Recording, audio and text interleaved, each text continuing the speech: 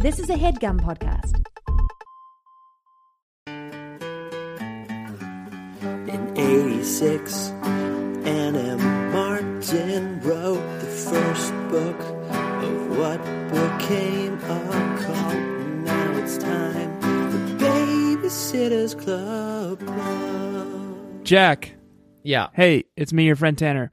Hey, Tanner. Let me set the scene, Okay. if I may. Please.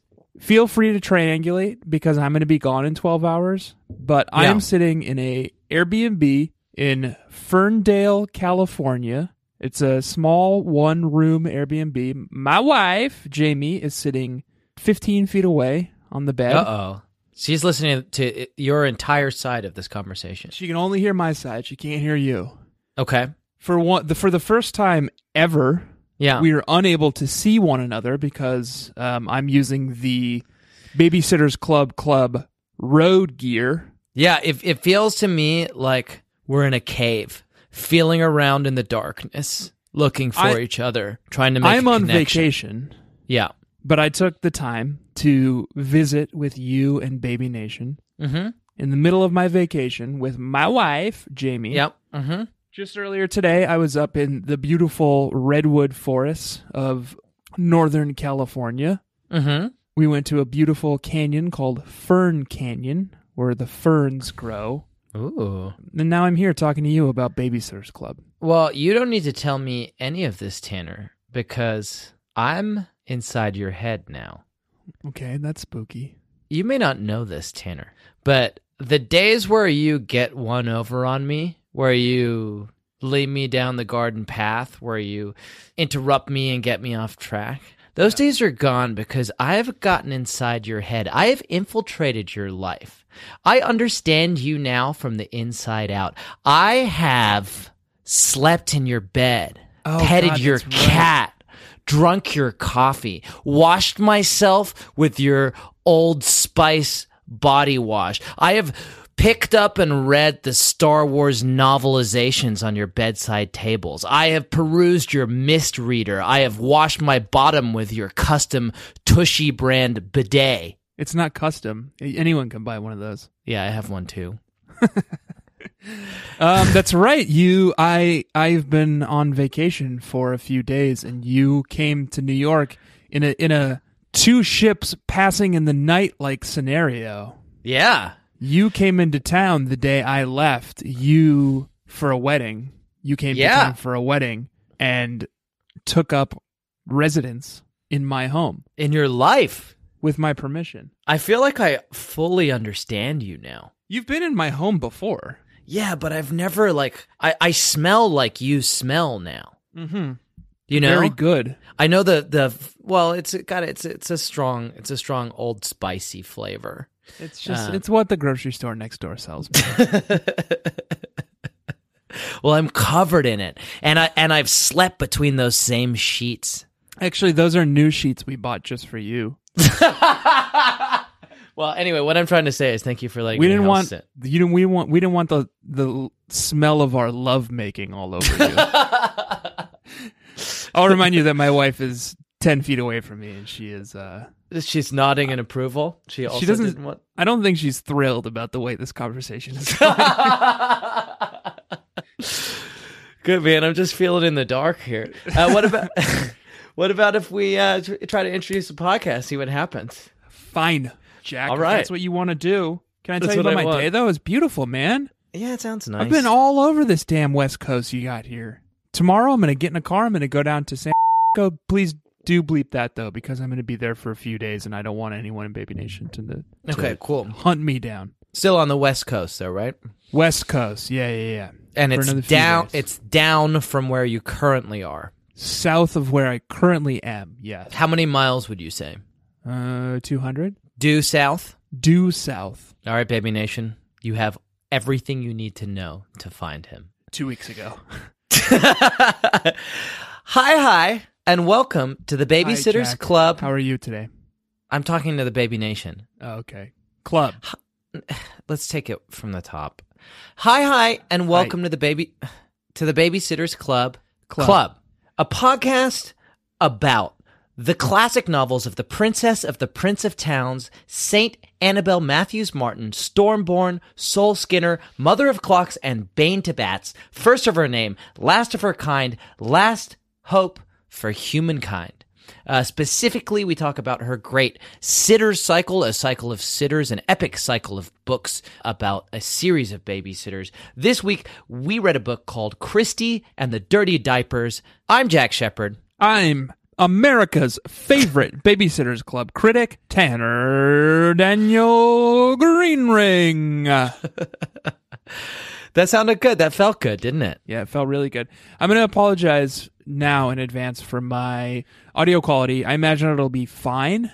And this only the audio nerds out there will notice that I'm using the Babysitters Club Rode gear, as mentioned before. But also, there's a very loud refrigerator 6 inches from the back of my head that it's just rumbling away back there. You could unplug it. I tried. It's a very big refrigerator, and I'm a very weak man. And we've got your wife. My wife is actually, seems like she might be pretty close to nodding off at this point, to be honest. Oh, really? Even though it's only 7:45 here. This is the first time we've ever had an official audience for our podcast. That's true. And so it's deep. This is, in some ways, Tanner, is this our first live show? Yeah. Well, your wife was often aware of our presence when we recorded back at your Brooklyn apartment. Yeah, but in the other room. Yeah. I think this Jamie's right here. This is our first live show. How's it? Tell the Baby Nation how it's going out there with our first live audience. It's great. The audience, from what I can tell, I'm looking out at the crowd. 100% of the audience is nodding off. Is Hercules with you? Hercules is not with us. He's with the dog walker. He's staying with the dog walker this week. Wow. Okay. Meg, as you know, because you were inside of me. Yeah, I was inside of you. Meg is back home at the apartment. Yeah, Meg got under the covers with me. Oh, cute. Yeah. She never stays very long, though, huh? Not too long. No, she likes to duck her head in and then get out. So this is like, I guess this is why people workshop their material, right? Nothing. We shouldn't take this too badly. No, she kind of pokes her head up every now and then when we're talking about her, which seems to be a lot this episode. Well, she's right here. Yeah. Tanner, this week we read a book called Christy and the Dirty Diapers. I fucking loved it. Man, Jack, I think I don't. It's hard to say this with any certainty. I think this was my favorite Babysitters Club book ever. Yeah. And I think it will go down in history as my favorite Babysitters Club book ever. You know what it was, Jack? You know what it was? Yeah. GCBSF. It was good, clean, babysitting fun, and boy, did we fucking need it after some dark times. Stacy fucking fell in with some crime girls, and then Dawn dies. Well, Dawn... And here we are... Well, you know, whatever. She shuffled off this mortal coil. Her genitals get shot off. Ugh, brutal. And brutal. Then Sonny Winslow's mom is dying of cancer. Ugh. The Babysitters Club is falling apart, and we need some fresh blood in Stony Brook. Fresh blood in Stony Brook. And we kind of got some this week, but we also got some good, clean babysitting fun, and we also got it courtesy of the only man who could handle juggling all of those balls. The only man who could handle writing a symphony in 200 pages with so many different leitmotifs and themes and emotions. The great Sweet Peter Larangis. Your boy, Sweet Peter Larangis. Nipple deep in a sweet sea of Sweet Pete this week, Baby Nation. A lot of assonance. A lot of assonance there. I liked that. But yeah, talking for a second. I'm going to get up and walk 3 feet to my left and grab a beer. Okay, fine. All right, fine. Baby Nation, this week, I am your favorite. Here's the thing, Jack. I have my AirPods in, so you can hear me just fine. Yeah. But I'm not anywhere near my mic, so Baby Nation can't hear me at all. So it just sounds like garbage on the audio? Yeah. Awesome. I think that's gonna be fun for our listeners. Here's the thing. I'm back at my mic, and they can hear me. Here's the thing that I'm noticing already from our first attempt to not be looking at each other, but only be listening to each other. I feel like you feel constrained to do what we call active listening. because you can't see me, you feel trapped by me, and you are responding to me in a way that is unnatural and frankly very welcome. But unnatural. But it seems like the downside of that is that you are now unfettered and unencumbered by the video interface. And so you're really exploring the space in a way that probably sucks for our audience, because you're like walking away from the mic and grabbing a beer and getting distracted. But I'll take it. We read a good book this week, Baby Nation. It was written by the great, sweet Peter Larangis. It was a tour de force. We got so many excellent things happen in this book. It was such a ensemble cast. Oh, we had every baby was trotted out for this one. We got some new babies. Yeah, we got some new babies. Some new girls in the hood. And we got, it seems like, a brand new babysitter. We got a brand new babysitter. And Jack, yeah, it might be too soon to say this. I know what you're going to say, and let me tell you before you say it, I 100% agree with you. I love her. I think Abby Stevenson is incredible. She's amazing. She's dynamic. She's hilarious. She's quick on her feet. She's got this very like dry, self-deprecating sense of humor. She's like Woody Allen, except not a pervert. You want to? It's only her first run, so who knows? But she's like Dane Cook. Ooh, she's like Dane Cook. She's like that guy with the racist puppets. What's his name? Jeff Dunham. Yeah, good, great. She's like Gallagher. Yeah, she kept smashing watermelons. Should we just keep naming like difficult and problematic comedians from 20 years ago? Yeah. She's great. Baby Nation, we are comparing her to a lot of difficult and problematic comedians, but Abby Stevenson is a wonderful new addition to the Babysitters Club. She's wonderful. She's perfect. She's my favorite babysitter. I can say that with no reserves and no equivocation. I love Abby Stevenson. She is the fucking best. Yep. Oh, man, I was so worried. We were so worried for so long. Well, and Dawn, towards the end there, Dawn was being a real dingleberry. Yeah.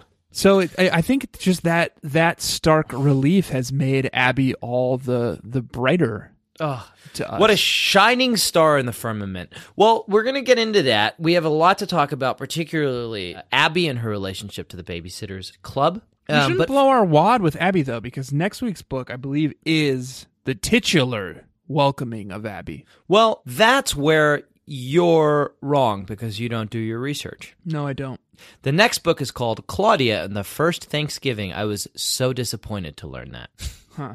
So there is no Welcome Abby book. This is the Welcome Abby book. This is the Welcome Abby book. Abby gets a title, it looks like, a few books down the road. Right. Babysitters Club number 96, Abby's Lucky 13 is Abby's first title. It's about her bat mitzvah, because Abby, as you know, Jack, but maybe Baby Nation doesn't, is a Jewish American woman. Is that the most natural way to say that? It's difficult to say, but it's not something that's come up in this novel yet. Oh, has it not? No, if it's mentioned just barely in passing. Okay. But this is the thing about Abby. My wife tells this story. My wife is a Jewish American woman. She nodded. She waved her hand in the air. Okay. And she tells the story about the Babysitters Club in that Abby and Anna Stevenson are twins, and Anne, as Anne confirms in the Happy Reading section, they were decided largely by contest. Yep. The names were, yeah. The names were, but also Anne got, this is an anecdote from my wife, so take it with a grain of salt. Anne got a lot of letters about how there were two things missing from the Babysitters Club.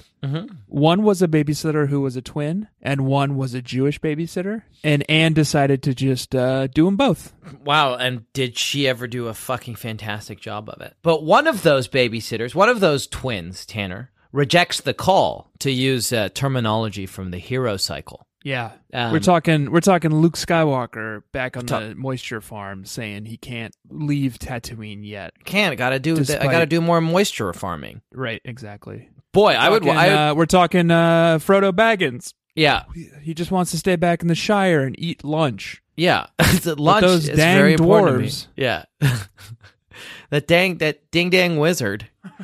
This is preaching the choir as a man who has a bunch of Star Wars novelizations on his bedside table, which I learned when I stayed in your house. Oh, the collection of short stories. That's what you read. Uh-huh. I thought maybe you meant the Star Wars bathroom reader that I keep on the toilet. Yeah, good, but either of those things still hold for the point that I'm making. That it is preaching to the choir, what I'm about to say. I would read either of those books. I would read Luke Skywalker, Moisture Farmer. Right. Well, good news. You don't need to read that book because it's a movie called Star Wars: A New Hope. All we know about Anna Stevenson, Abby's twin, is that she rejects, at the end of this novel, she rejects. But then you compared her to Luke Skywalker call. and Frodo Baggins. Right, and I was trying to get us back off of that ledge. Anna rejects the call to be a babysitter. Who knows what's going to happen next? I think she's going to be the hero of this story going forward. We both We'll like see. Abby so much. Why are you now putting all your chips on Anna? I liked Anna as well. They're both great. Tanner, I really want for us to describe this novel. Okay. I was thinking I would describe do that. Good. Okay. That's fucking delightful. I was thinking I would describe it and then we'd have you describe perfect. Oh, Yeah. Oh, it. Yeah. you want us both to do it. Yeah, I want to do it and then I'm going to have you do it. If you think that's necessary, that's fine, but... Yeah, I do, and I'm going to begin... Well, when you do it, I'm going to put 60 seconds on a big bad clock. When I do it, I'm just going to do it. 16? 60. 6-0. 6-0. There's a lot in this fucking book, and we need to get the Oh, thank fucking... God. Okay. I thought you said 16. Tanner, I'm going to describe this book, and I'd like to begin, if you have no objections, now. I object. I don't. Sustained. Wait, what's sustained? You Overruled. don't object. Withdrawn. I'm going to assume that you have no objections. Say nothing if you have no Withdrawn. objections. Okay. Sustained. Okay, say nothing if you have no objections to my starting right now. Nothing. Okay. I'm going to begin now. Neil Davis is a salesman and an entrepreneur, more than ready to get ahead by any means necessary in the cutthroat world of door-to-door diaper delivery. Chrissy Thomas is an athlete and a coach, committed to getting her top-ranked but down-on-its-luck baseball team a championship that will take them to the next level of competition. But these two worlds, one rotten to the core, filled with dirty money and dirtier diapers, the other defined by hope and triumph and joy, but too ambitious, too focused on success, collide when Christy decides against her better judgment to take Neil's money to help her struggling team. A powerful exploration of the compromises that all of us must make in pursuit of our dreams. This novel provides a troubling answer to the hardest question of all. How far are you willing to go to get what you want? Christy and the Dirty Diapers. His name was Neil Davis? Neil Davis, yeah. Huh. That's what you took away from that? That's all I really heard before I started looking up the plot synopsis to Mighty Ducks. We already did that. I know, but this is that again. This was directly the plot of Mighty Ducks. They just did it again. Mighty Ducks 2, I think you're... Maybe thinking Mighty of. Ducks 2, I guess. Except Tanner, I don't want you to reduce this novel to what the Mighty Ducks are. This is so much more than that. And this is something that Sweet Peter Loran just did. There are, I'm going to say 4 or 5 different A and B plots kind of just sizzling on the different burners that Pete has going.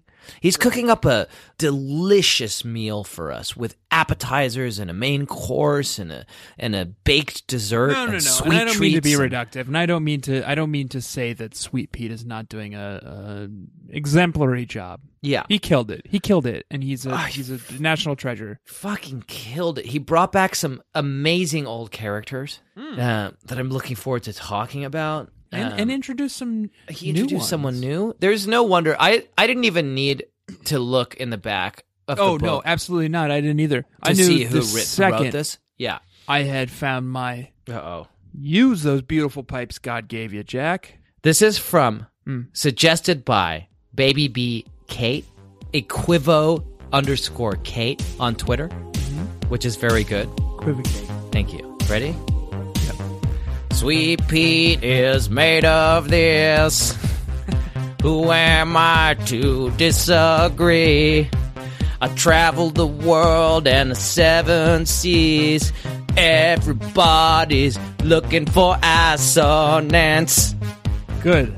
That is the intro to our segment that we sometimes do, Baby Nation, in which we discuss the specific moment when we realize that this novel could only have been written by the greatest Babysitters Club ghostwriter in history, possibly the greatest writer on this planet. Peter Larangis! That's right. We didn't even need to go to the back of the book to find out that Sweet Pete wrote this book. Never did. Ghost wrote this book for Anne. We find out. You can feel it. You can see. You can. I've said this before, Baby Nation. You can feel him dancing across the page like a little pulp nymph. Yeah. You know what I mean? A pulp nymph. Yeah, I think everybody knows what you mean, Tanner. Why would you even need to ask for clarification? Everybody, I'm sure, when you said pulp nymph, everyone was like, yep. I could feel his magic radiating. Even on the iBooks version, I could feel his magic radiating off the page. Like, hello! Hello! That's how he talks. And you can tell from the fucking title of this novel. It's me, Sweet Pete Larangis! And I'm bringing you these words today. You had one, yeah? I had one. Did you have one? I had 4, Jack. I had so many. I'm looking through. I'm trying to pick my favorite. Here's the thing about the Larangis moment. Yeah. Is there's the true, raw Larangis moment when you realize that you're reading a Pete book. And then I feel like there's this second Larangis moment where you find a passage that is just so beautifully written. Right. And I've managed to capture both my true Larangis moment and my pure Larangis moment. All right, let's hear it. Hit us with both of those Larangis moments, Tanner, and I'll pick up the scraps. Okay. Christy, this is chapter 1, page 8. Yeah. Christy, I looked out the garage door. Towards the back of my house, David Michael was scampering towards me, grinning. Clatter, clatter, bonk, crash. 4 aluminum bats fell to the garage floor. One of them smashed me on the left toe. Yow! I exclaimed. Christy, David Michael shouted again. I did not have a cow. I kept my cool. I stood up and calmly replied, "What?" Picture the Roadrunner stopping short and leaving skid marks behind him. That was my brother.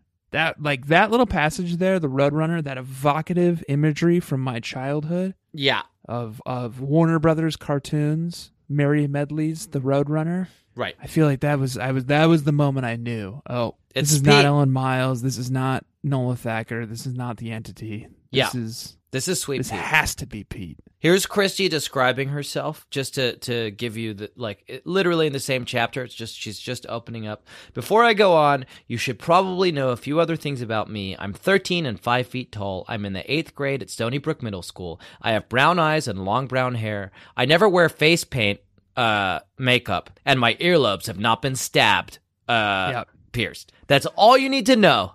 Anybody else would just say, I don't wear makeup and my ears aren't pierced. I have no holes in my ears. Right. Other than the ones that God gave me. So here's my pure Larangis moment. And Yeah. this is just Pete having fun, you know? And that's what I love. I love it when Pete has fun on the page. That's when I can see that pulp nymph dancing across the pages. Yeah. Soon, Bobby Gianelli arrived with his mom and Jackie Rudowski with his dad. They're both 7. Bobby and Jackie, not their parents. I feel like it took you a second to really get that. And that's the complexity. It took me a second. Yeah. That's the complexity of a Sweet Pete Larangis joke, you know? Oh, and Pete trusts you as a reader too, man. He's not gonna baby you. He's not gonna fucking hold your hand. That is good stuff. I've got a couple. I don't know what.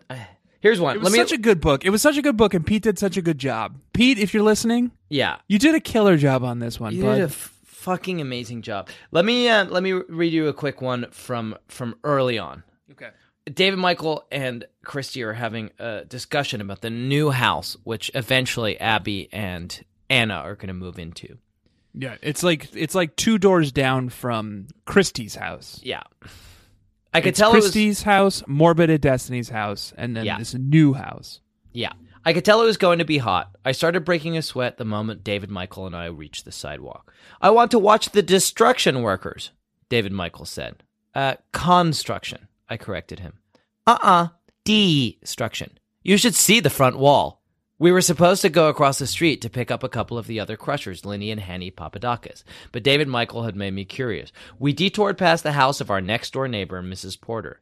Then we saw the house next to hers. Sure enough, the entire front wall had been bashed in, leaving only the beams. See, David Michael said, that's destruction. They're tearing the house down.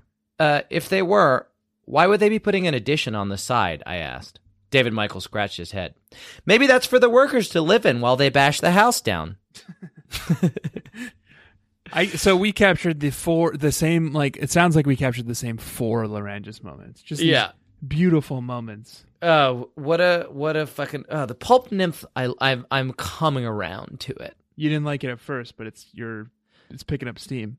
Yeah, well, I would think that it would be a naiad, right? Not a nymph. Because a nymph is, well, if you subscribe to a dryad would be. Go ahead. A dryad would be of the forests. Right? And a naiad would be of the seas. Okay. Or of the waters. And so if you're swimming in a sweet sea of sweet peat. But Pete does his magic. Naiad. But Pete does his magic on the page, which is made of wood. So it's a dryad. But why are you bringing dryads and naiads into this? We were talking about nymphs. Well, those are kinds of nymphs. We're trying to get specific. I just want to get this right, man. I just want to fucking get this right.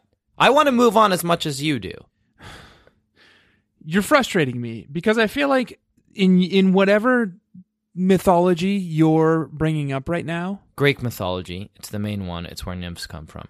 It feels like nymphs have to be one thing or another. Can't things just be nymphs? Well, there are all kinds of nymphs, but we're scholars here. So if Pete is a specific kind of nymph, we should talk about it. Well, so it says, I'm on the Wikipedia page now. It says nymphs are... So you can have an Oread, which is a nymph of the mountains. You can have a Dryad, which is a nymph of the forest. And you can have a Naiad, which is a nymph of the water, right? Yes. Which does it have beautiful young nubile maidens who love to sing and dance. I've got to say, I had a different... You know, it's like when you can only hear someone on audio. I had a very different picture of Sweet Pete in my head. Right. Than what you're describing from his Wikipedia page. No, I did too, but it's not like... We're not the ones who describe him as a pulp nymph. Yeah. So it's not really... It's not on us. Right. That he's associated with this image of like a nubile young woman. No, that's not on us. Young maiden. Yeah, and I've only seen like grainy pictures of him on his website, so who knows? Maybe we should move on because you still have to, Tanner, describe this novel. God, you haven't. You know what I think we should do first, Jack? What? Take a break. Okay. Grab a beer and go to the bathroom and do all the things we do on our breaks, Jack. All right. Could I apologize to Baby Nation first before we take a break? Why would you?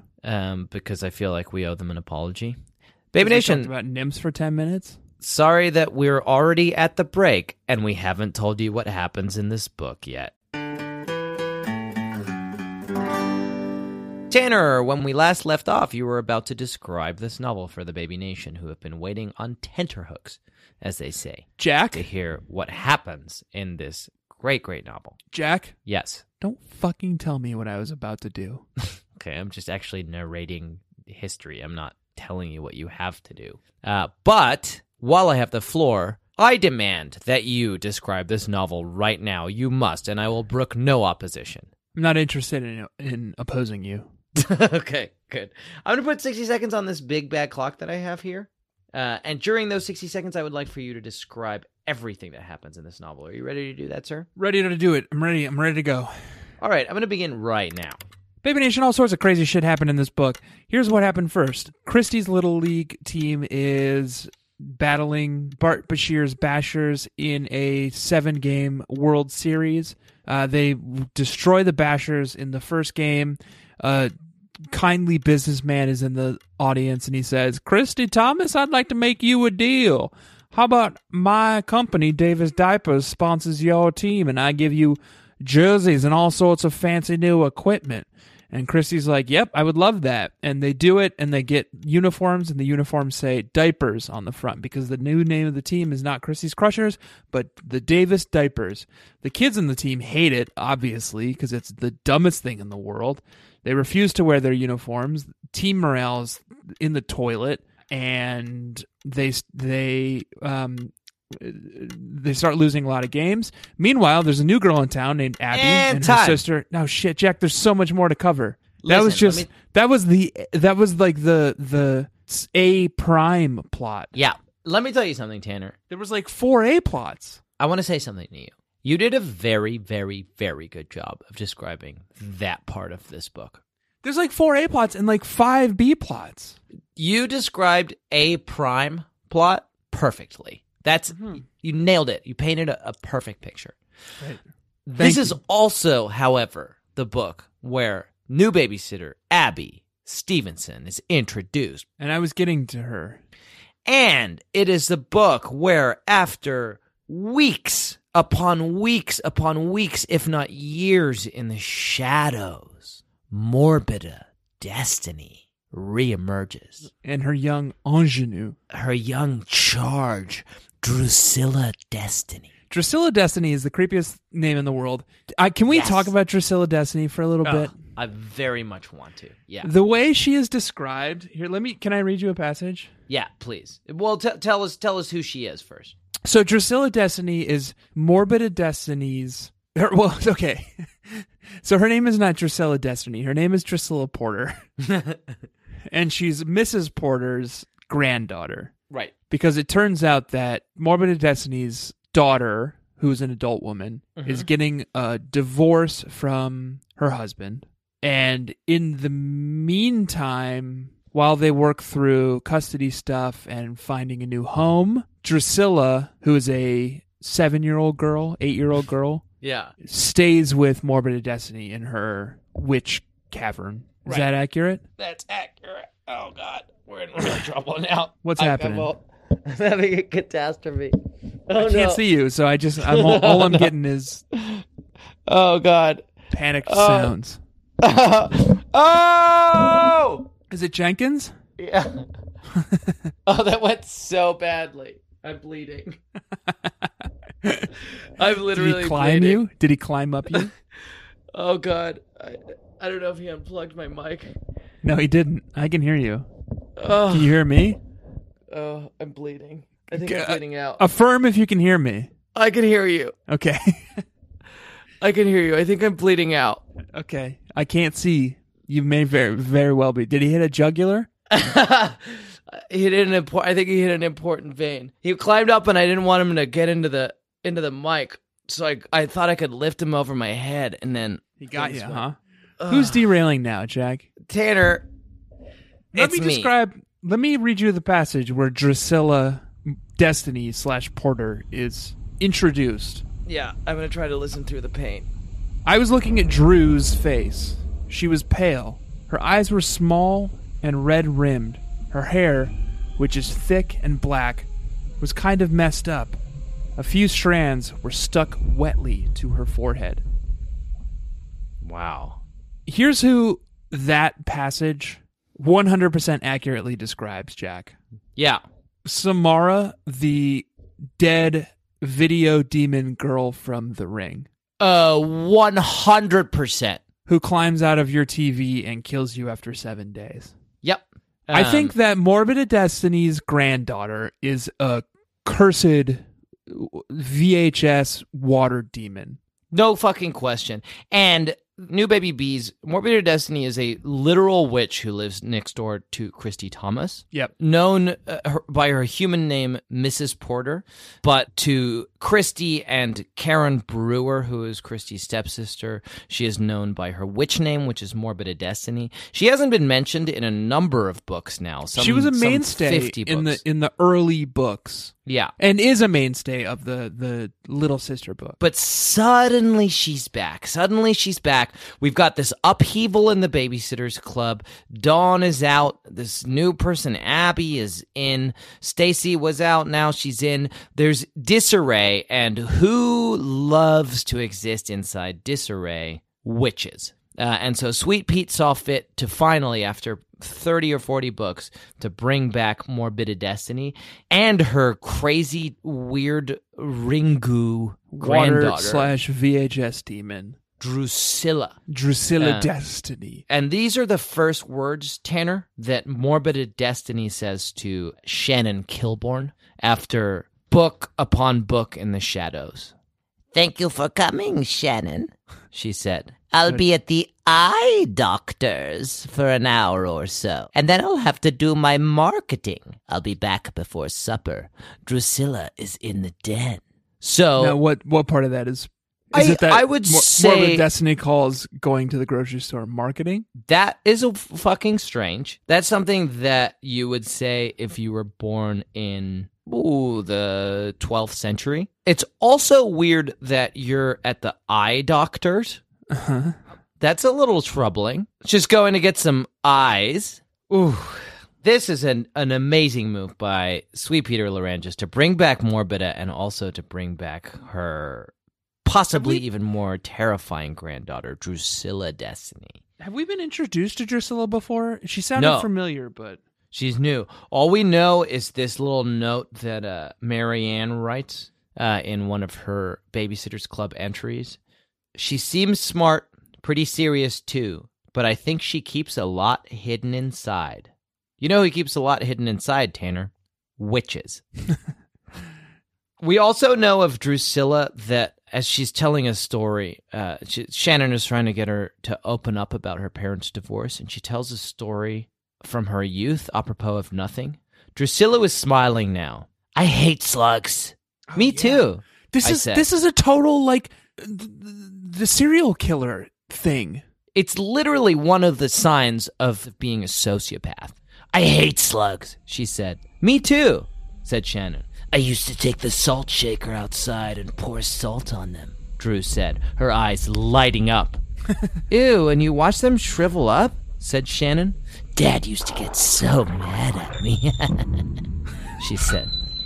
She's terrifying, baby nation. She's fucking terrifying, and Morbida is terrifying, and Morbida is back, and I love it. And I get the feeling this is not the last we've heard of either Morbid Destiny or Drusilla Destiny. No, I certainly hope not. So what a move by Pete to bring those guys back. Can I tell you how Abby was introduced? Just to kind of thematically follow the last segment? Yeah. Chapter 6. Chew. You ever heard of Phantom with allergies? Well, one of them moved into my neighborhood that Wednesday, along with 2 non-sneezing phantoms. One looked just like the sneezer, and the other was obviously their mother. Yes, that's right. The Phantom family was here. Right. That is how Abby and Anna Stevenson and their mother are introduced to Christy and Stony Brook. Okay. As the Phantom family. Family spelled PHAMILY. Okay, so let me build on that a little bit. Because I love Abby, and I'm keen to get to know her. But there are a few things, and that is one of them.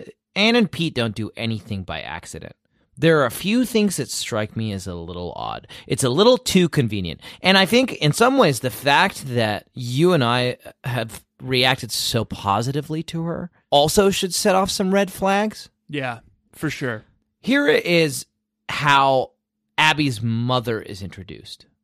She says to Christy when Christy is questioning her about why she moved, "I was recently made executive editor of a publishing house in New York, which was a wonderful opportunity, but it's made our lives absolutely insane."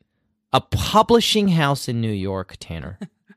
Are you familiar with any major publishing houses in New York? Are there any publishing houses in New York City that spring to mind? Yeah, several. I mean, my wife is kind of in the industry. She knows a lot about this. I know we get a lot of galley copies of stuff. Okay.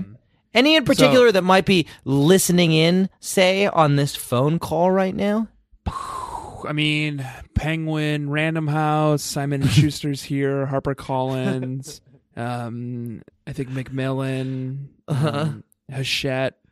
God, let's see, any others? Oh, Jack. Yeah, you got another one? Actually, yeah, right down on Prince and Broadway in Soho. Yeah, that's ringing a bell. I walk past on my way to work. What's it called? Scholarly. Scholastic. Scholastic. Oh, that's interesting. Interesting. They took the executive editor of Scholastic and put her in this fucking book to spy on us. Okay, that's interesting, Mrs. Stevenson. Fascinating. I guess we better watch what we say about you and your daughters, Mrs. Stevenson. And they have this young woman who is the literal perfect babysitter. It's like if you put all of the babysitters together and took all of their best traits, you would get Abby Stevenson. And she comes in and she introduces herself and she says, "I'm a bee." Uh-huh. A little too perfect. And this is my sister, Anna. Nah. We'll work on that. I think Tanner. Let me fucking. What we're doing here is what's called piling up a wall of evidence. Let me hit you with one more little piece of evidence.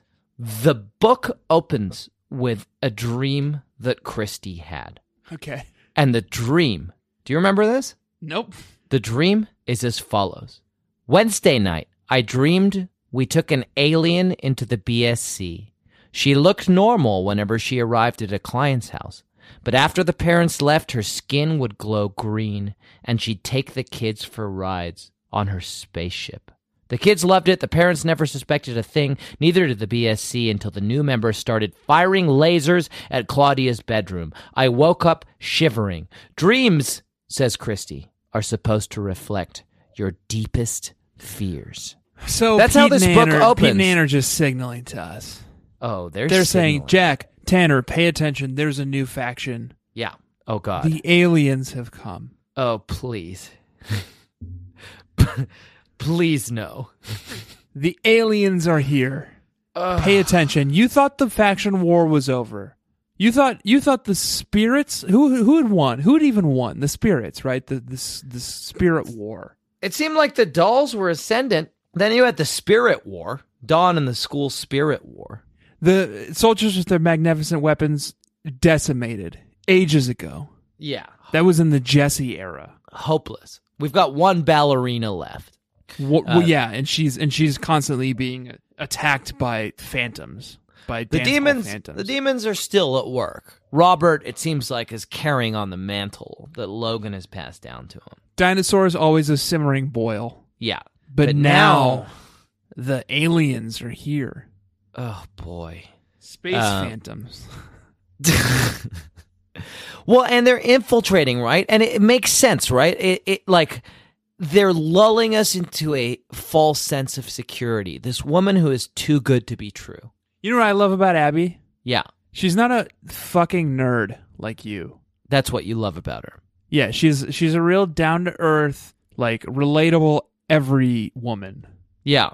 And I feel like a lot of people read her and related to her. Can I read a passage? Please. Before Abby could answer, Trevor Sanborn and Austin Bentley raced down the hall. Hey, Abby, shouted Trevor. Hey, Yabby Dabba Doo, shouted Austin. Yeah. Hi, Abby replied with a cheerful wave. Yabby Dabba Doo? How Yeah. did she know two of the SMS's coolest guys already? Yes. And well enough to be called by a nickname. I'm not done yet. Here's the cool anti-academic, everyman, blue collar that I love about Abby. Okay. I guess baseball wasn't Abby's only skill. Abby took a small bottle of nasal spray from her shoulder bag and sniffed it. That's better, she said. I don't think you should write about the Mets, Christy. That teacher seems like such a bookworm. I'd write something like, I wish I had read Shakespeare books and Scarlet's Web this summer. I laughed. Scarlet's Web? Whatever. And what? So it's that what? kind of? It's that energy. It's not being concerned about like whatever dumb like bullshit you're talking about over there, Christy. That's what you like. Oh, it's just so relatable, Jack. Don't you think? She confused. Confused Nathaniel Hawthorne's The Scarlet Letter and E.B. White's Charlotte's Web, and didn't give a shit. She's like, yeah, whatever. You understood what I was saying, you fucking nerd. Cool it. That at this point is my one knock on Abby, though I will forgive her it because it sounds like kind of a fucking dope novel. You want a novel about a promiscuous spider. A promiscuous spider who is rejected by society. By Puritan society. Yes. Scarlet's Web. And she's forced to spin an A into her a red A into her web. Yeah. Yes. Maybe it's a promiscuous pig. And a Puritan spider, and the spider spins a red A into a web above the pig's pen. This sounds to warn any humans passing by that the pig is DTF. Scarlet's Web. Pig in the City. I think we got a book on our hands, Jack. I think Scarlet's Web. It's the first BSC to book deal. Yeah, Scarlet's Web, Pig in the City. Abby is infiltrating the BSC. Tanner. She's cool as hell. She's too cool. She hates nerds. Her mom... She doesn't hate nerds. Sorry, that's not fair. She is a nerd. She's like this weird, like, asthmatic, allergy-ridden, like, wry, self-deprecating. She, like, is a nerd. Well, this is another thing she does is, like, anytime shit goes, like, wrong for her, she pretends to have an asthma attack. You think she's pretending? Well, I don't know. It happened, like, so Abby, Baby Nation, Abby initially annoys the shit out of Christy. Right. Because she's very, like, she, like, takes over the coaching. Yeah. And she's like the crushers, and she, right. like, is overbearing in the same way that Christy is. Yeah, it's almost like too many cooks kind of situation. Yeah, but eventually, like as soon as she starts doing that, and she's coaching the crushers too much, and Christy runs over to talk to her. Abby suddenly has an asthma attack, and Christy is like derailed by it. I don't know. That's an interesting and effective technique. Yeah. Well, you should try it. That I'm intrigued by. Yeah, it's not going to make for good audio. Every time you were annoyed by me, I'll just pretend to have an asthma attack. Yeah, good. And then you and Baby Nation will feel sympathetic to me, and I will be able to say whatever I want. I think you're overestimating how sympathetic people are. Sorry, Jack. 1 second. I'm having okay? a lot of... Are you okay? Do you want to stop the record? Dude, I'm sorry. Are you okay? You all right? No, I'm fine. No, I'm really good. I'm sorry. I was having I was having an episode. I'm calling the police right now. No, don't call the police. They wouldn't even know where to find me. I'm in the middle of nowhere. Okay, well, you gave me the address earlier, so 911 is on its way. Lie on your back. Uh-huh. Lie on your back. Just take deep breaths. Okay. That's more important. Laying. So I'm going to take the mic. I'm on the mobile rig. Yeah. I'm taking the mic with me. I'm laying on the floor. Lying on the floor. What did I say? You said laying on the floor. Oh, God! You okay? No. You okay? Baby Nation, if you're listening to this now, call the police to... What's the name of the place? Ferndale, California, Humboldt County. Humboldt County. Oh, that's what's going on. I'll be here for another 12 hours. Tanner, get off the floor. Okay. Are you okay now? I'm good, yeah. Another thing that Abby is doing is she's constantly working on her tight 20, which I really like. Her, like, opening salvo, which, like, immediately won me over. Christy comes to her house and introduces herself, and she's got, like, crazy allergies. Hello, I'm Abby, she said. You live in this neighborhood? Right, she's got the Hunter Bruno. Yeah, she's got the Hunter Bruno affect. disease. 2 houses down, I said. Need some help? Yeah, said Abby. Want to trade sinuses? Nice. I looked at her blankly. Later on, she is talking to David Michael, and she's trying to show him the signals for, like, pitcher to catcher signals. And she says the following. Okay, now remember the signals. 1 finger means fast. 2 fingers means faster. 3 means recite the Boy Scout pledge. Hey, David Michael protested. 4 fingers, Abby barged on, means scratch your left armpit. 5 means burp at the shortstop. And a closed fist means, oh, what a tummy ache I have. David Michael was laughing so hard, I don't know how he managed to pitch the ball. Jack, I don't know if this is premature. Yeah. But I get the feeling that this is kind of like a character trait of Abby. Yeah. And I wonder if we should introduce a new segment. Oh, please. I've been dying for a new fucking segment around Abby. And I don't know if this is going to pan out. Maybe it won't. But let's introduce it here. And it's going to be called Abby's Tight 20. Perfect. Do we need some like intro music? Do we need a name? Well, we've got a name. Abby's Tight 20. Yeah, maybe we'll just do like the Seinfeld theme song. Boom, ba-doom, boom, boom, boom, boom, boom, boom, boom, boom, ba-doom, boom, boom, boom, boom, boom. Good. Abby's Tight 20. Well, Baby Nation, you just heard it. Every time Abby's has a book, we will figure out which routine she should add to her Tight 20. Yeah. Good. And I think that pitcher signal, catcher Yeah. signal thing is the Abby's Tight 20 this week. Yeah. And maybe when we get to 20 minutes, we'll just do the Abby's stand-up routine. Yeah. We'll release a bonus episode that's Abby's stand-up routine. Yabby One of us will dabba go doo. to the Comedy Cellar here in New York and just do all Abby Stevenson jokes. Oh my God. Can you imagine what a nightmare that would be? It's difficult for me to process how horrifying that would be. Jack, Yeah. we're here. We may as well, while we're on the subject, while we're Yeah. feeling good, while we're feeling jokey, while we're feeling Bernie, discuss this week's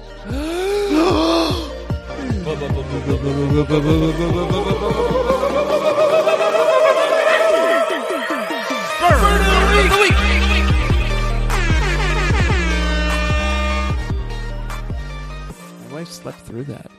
She's 10 feet away from me. She just slept through it. Wait, your wife slept through you yelling burn the week? Yeah, she's been sleeping this whole time.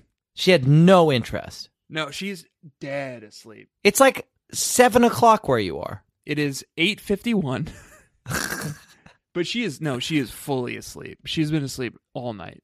She's been asleep since we started. Isn't Abby her favorite babysitter? This is making me really nervous. This is our first live show. No, I know. And not only is it our first live show, but it's the most sympathetic audience you could imagine. Not only is it your own literal wife who loves you, I assume. I would but assume that too, but it is your own literal wife who loves the Babysitters Club books and specifically has a favorite babysitter, and that favorite babysitter is Abby, and we couldn't keep her awake for this? no, she's gone. Now we lost her. I'm I'm looking over. She's like, even earlier in this record, every time we mentioned her or talked about her, she would like give me a little nod or a thumbs up. She's stone cold, just out. Oh, boy. We had a long day. We did a lot of hiking. Did she wake up when you had an asthma attack? No. Doesn't that worry She didn't you? care. I could have died. I You could have could died die right out here. there in fucking Fernwood. Ferndale, Jack. In fucking Ferndale. It's a Victorian village in the middle of Humboldt County, California. God. Well. Home of the Humboldt County State Fair. Mhm. Literal seconds from the Airbnb I'm staying in. The Humboldt County State Fairgrounds. But, try as you might, Baby Nation. Come get me. I don't care. I'll be long gone. Catch me if you can. God, they're going to show up like 2 weeks from now, and you're just going to be lying on the floor. Your wife's still asleep. Me long dead. Long dead. That's why you triangulate, Baby Nation. That's exactly why you triangulate. This is the exact problem that 128 hours guy had. This entire podcast He didn't is a cry for triangulate help. enough. Yeah. Tanner, I would like to hear your burn of the week this week. Final game of the Bart Bashir's Bashers, Christie's Davis Diapers Crushers World Yeah. Series. Yeah. Scores 23-21 Bashers. After a couple more hits and a couple more outs, Hanny Papadakis was up with 2 runners on base. Oh no, David Michael groaned. Can't Matt be up? Matt Matt what's his Braddock, name? Matt Braddock. best batter Yes. on the Crushers. Yep, on the diapers. I glare at him. At least I'm not a klutz like you, Hanny snapped. No, you're just ugly, David Michael retorted. Good, strong. Yeah, well, the baseball is your head. Watch me hit it. I'm really worried. Guys, you're teammates, I reminded them, but Hanny was fuming. She gritted her teeth. The pitcher tossed the ball. She swung. David Michaels' head went sailing into short center field. It's like, it's that wasn't one burn, that was like 5 burns. And it was also a little bit of a laryngeus moment. Oh, it's fucking beautiful. It's so fucking clever. Where the pulp nymph comes and dances on the pages, and he brings this like imagery of David Michaels' baseball head flying through the sky. So tell me, Tanner, Yeah. what do you think is the stronger burn? Hanny Papadakis responding to David Michaels' burn by imagining that the ball is his head and hitting a fucking home run with it, a powerful and evocative moment, or the more brass tacks but in some ways stronger burn. At least I'm not a klutz like you, Hanny snapped. No, you're just ugly. David No, you're Michaels just ugly. retorted. No, I think that's the burn here. That's the burn. That's the What's burn. it called? An ad hominem? It's an ad hominem. But And it's you a know, beautiful ad hominem yeah, there are good ones and from bad David ones. Michael. He just cuts to the quick. He's like, well, at least I'm not ugly. Yeah. All right, let me hit you with my burn real quick. Okay. It's a burn by Drusilla Destiny on her grandmother, Morbida Destiny. Okay. Feels a little mean, but she's an old lady. Shannon Kilborn is in the house trying to cheer up Drusilla, whose parents are divorcing, which is why she's staying with Morbida Destiny. I sure hope we got into that because it's too late to describe it in did. detail now. We did do that. Hi, Shannon said. I'm Shannon Kilborn. Drew didn't look up. Hi, she muttered. What are you looking at? An album. Those look like old pictures. Yeah. Shannon knelt beside her and peered at a pregnant, smiling woman in a long coat. A huge bridge was in the background. Is that your grandmother? Shannon asked. Uh-huh. She lived in Brooklyn. That's in New York City. She placed her finger on Mrs. Porter's protruding belly. That's my mom in there. Wow, she was beautiful. Drew gave her a look. How can you tell? She wasn't even born. Shannon laughed. I mean, your grandmother. I think she looks like Barney. Drew crinkled her nose. With hair. Burn on you, Mrs. Porter. You sad old lady taking care of your You said old witch. VHS water demon granddaughter. That's the burn of the week this week. Baby Nation, the Jack- witches got their comeuppance. What do you think, bud? What? Do you want to get the fuck out of here? We've been at it a while. We've got some Here's what notes. Here's what I think. Gotten Here's through what I our think. notes. Here's what I think. Christy. Oh, wait. What? I have one last thing. Oh, Jesus. No, I have one last thing. Christy uses Yeah. the term rank, Yes. I noticed that. I fucking noticed that. and she uses it in context that makes it make sense to me. Yeah, but it's weird. It's very weird. No, Baby I Nation- loved it. We have talked about this in the past. You can be forgiven for not remembering this, but the word rank comes up a lot as a slang term. Robert Brewster. Brewdoggy. Brewdog. Let's just call him Brewdoggy. Brewdoggy uses it all the time, but no one else in the Stacy's boyfriend Sitterverse seems to. says rank all the time, and we haven't been able to get to the bottom of what the fuck it means. But Right. Christy uses it in context, and it gives it a whole new level of meaning. No, Why don't yeah, you read no. this passage? Yeah, it actually kind of it further confuses it because Yeah. when Robert says it, he says like rank, like Rank. radical. Yeah, But here's how Chrissy uses it. yeah.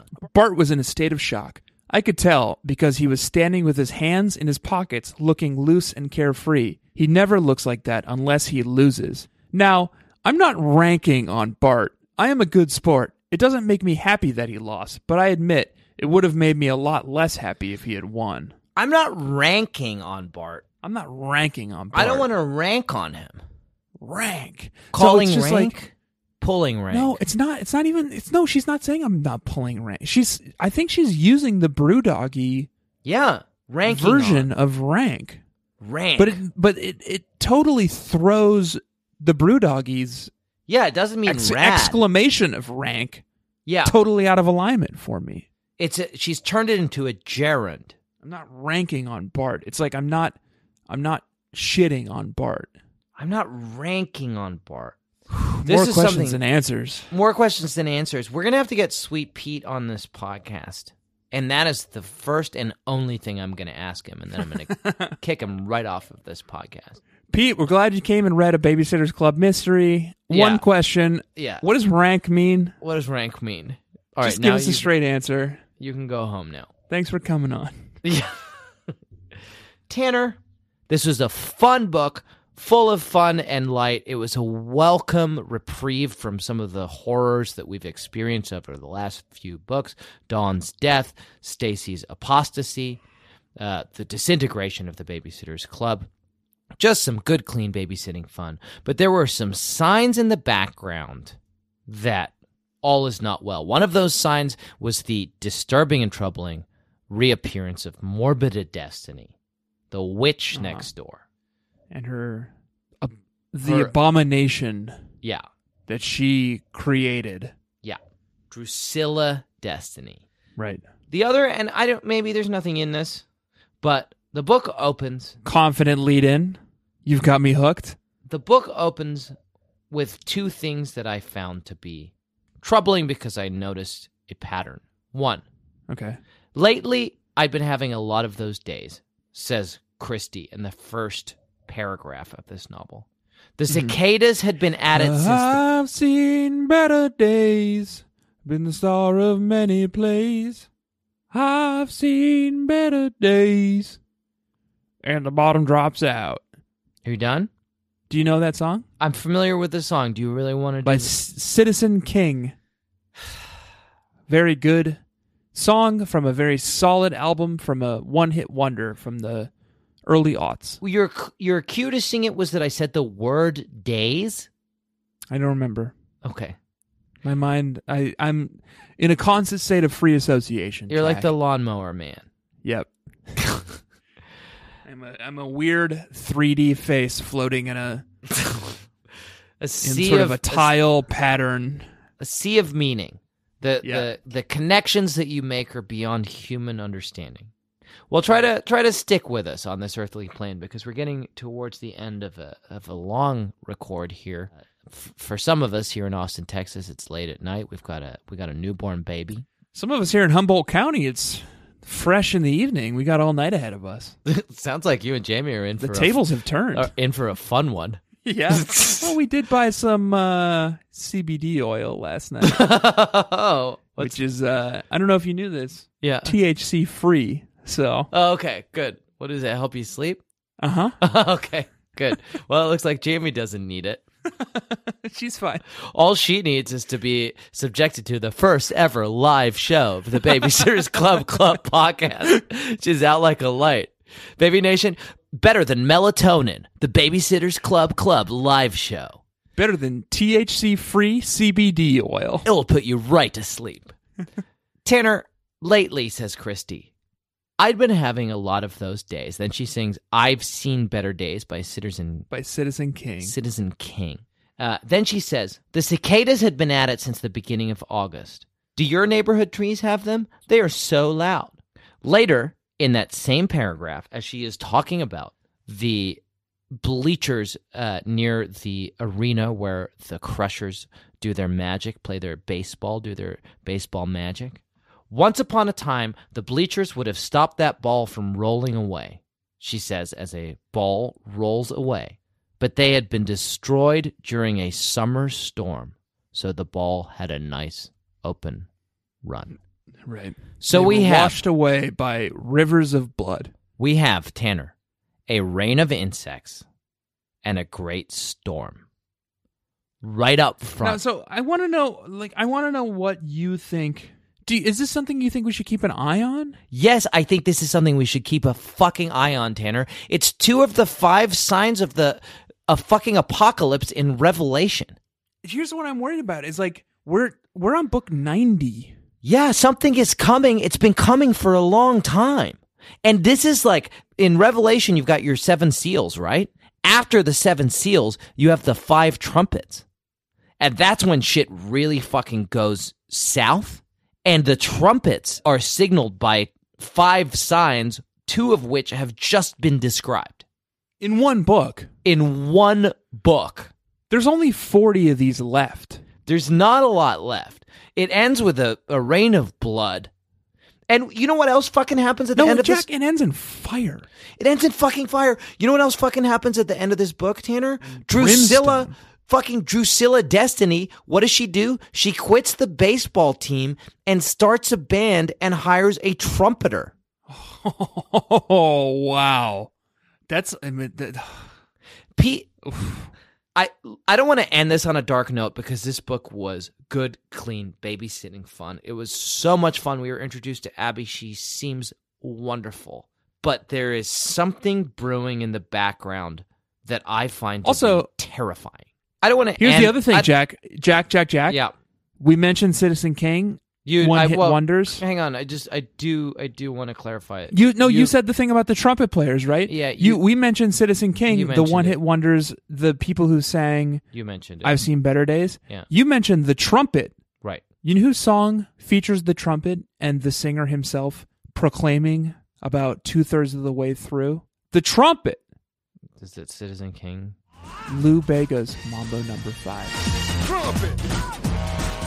The trumpet! Oh, boy. Some real spooky resonance there, Jack. There's definitely something there, Baby Nation. And I think that we are all so trumpet. You know that I'm going to go find the clip of Lou Bega yelling the trumpet in the middle of Mambo No. 5, and I'm going to drop it in. The trumpet! I would like to... You know he's German? I don't. He's like from Germany. Okay. I was going to say... It's fucked up. I was going to say how grateful I am to you and to the fact that we've been recording for a very long time and it's late at night that you didn't sing Lou Bega's Mambo No. 5. But possibly worse than hearing you sing the song is hearing you talk about his fairly uninteresting autobiography. Interesting. He's from Germany. You mean interesting. Baby Nation, and that's where we'll leave you on a cliffhanger. Lou Bega's from Germany, but where in Germany? I'll tell you. No. Munich. I don't know why. It wasn't worth it. Baby Nation. Jack, his name... Lou Bega's the most interesting man in the world. His real name, his stage name is Lou Bega. Okay. Lou space Bega. Mm-hmm. His real name is David Lubega. Whoa. Lubega. And he's from Munich, Germany. I think it's probably David. David. No, he's from Germany. Well, it's not David. German baby bees. Tell us whether you pronounce it David or David.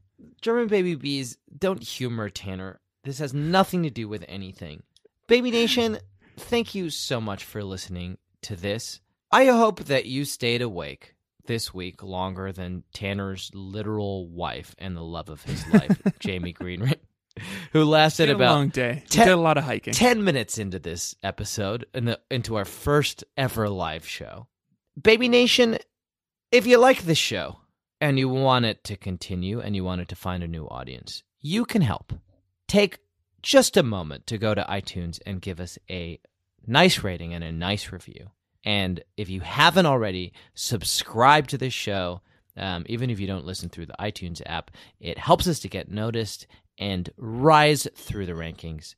And it helps other people to find our show. Rank! That's what that means. Baby Nation, this week, we read a book that was called Christy and the Dirty Diapers. Next week, we're going to be reading a book called Claudia and the First Thanksgiving. Mm-hmm. Sounds fine, I guess. Tough to say. And totally timely. Totally timely. For when the episode will be released. Oh, God, it's just... right around Christmas. Right around Christmas, and then there's a Mallory Christmas book that's coming out 2 weeks after Christmas. Look. Perfect. New Year's. Anne hates us, and there's nothing we can do about that. Baby Nation, there's a new fucking babysitter in town. Her name is Abby Stevenson. I don't know she's what rad to do as hell. With this. She's fucking great. Let's get out. Let's get the fuck out of here. Let's get the fuck out of here. Baby Nation, this week I have been Jack Shepard. And I'm Tanner Greenring. This week Please remember to round off the corners in your bedroom, drown all your dolls, call your senator, and demand your right to bear time. And don't forget to let Daddy love you as much as I do. If you are a sovereign citizen, you are not being detained, and you are free to go because Claudia's wearing a bra now, and the way she talks, you would think the boys had just been invented.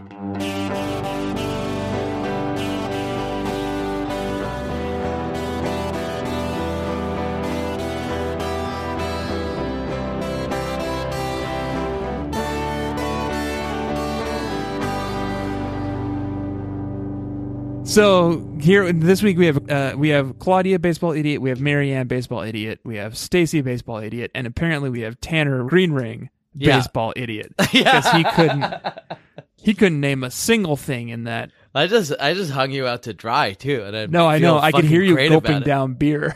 Rah rah shish kumbah, man. I was can't like, see well, you, but I Tanner's can got hear this. Tanner's got this well underway. I don't need to jump in and rescue him. What do you call it? Rah rah shish kumbah, man. Fight music? What do you call like the organ music at baseball games? I don't know, man. That was a HeadGum podcast.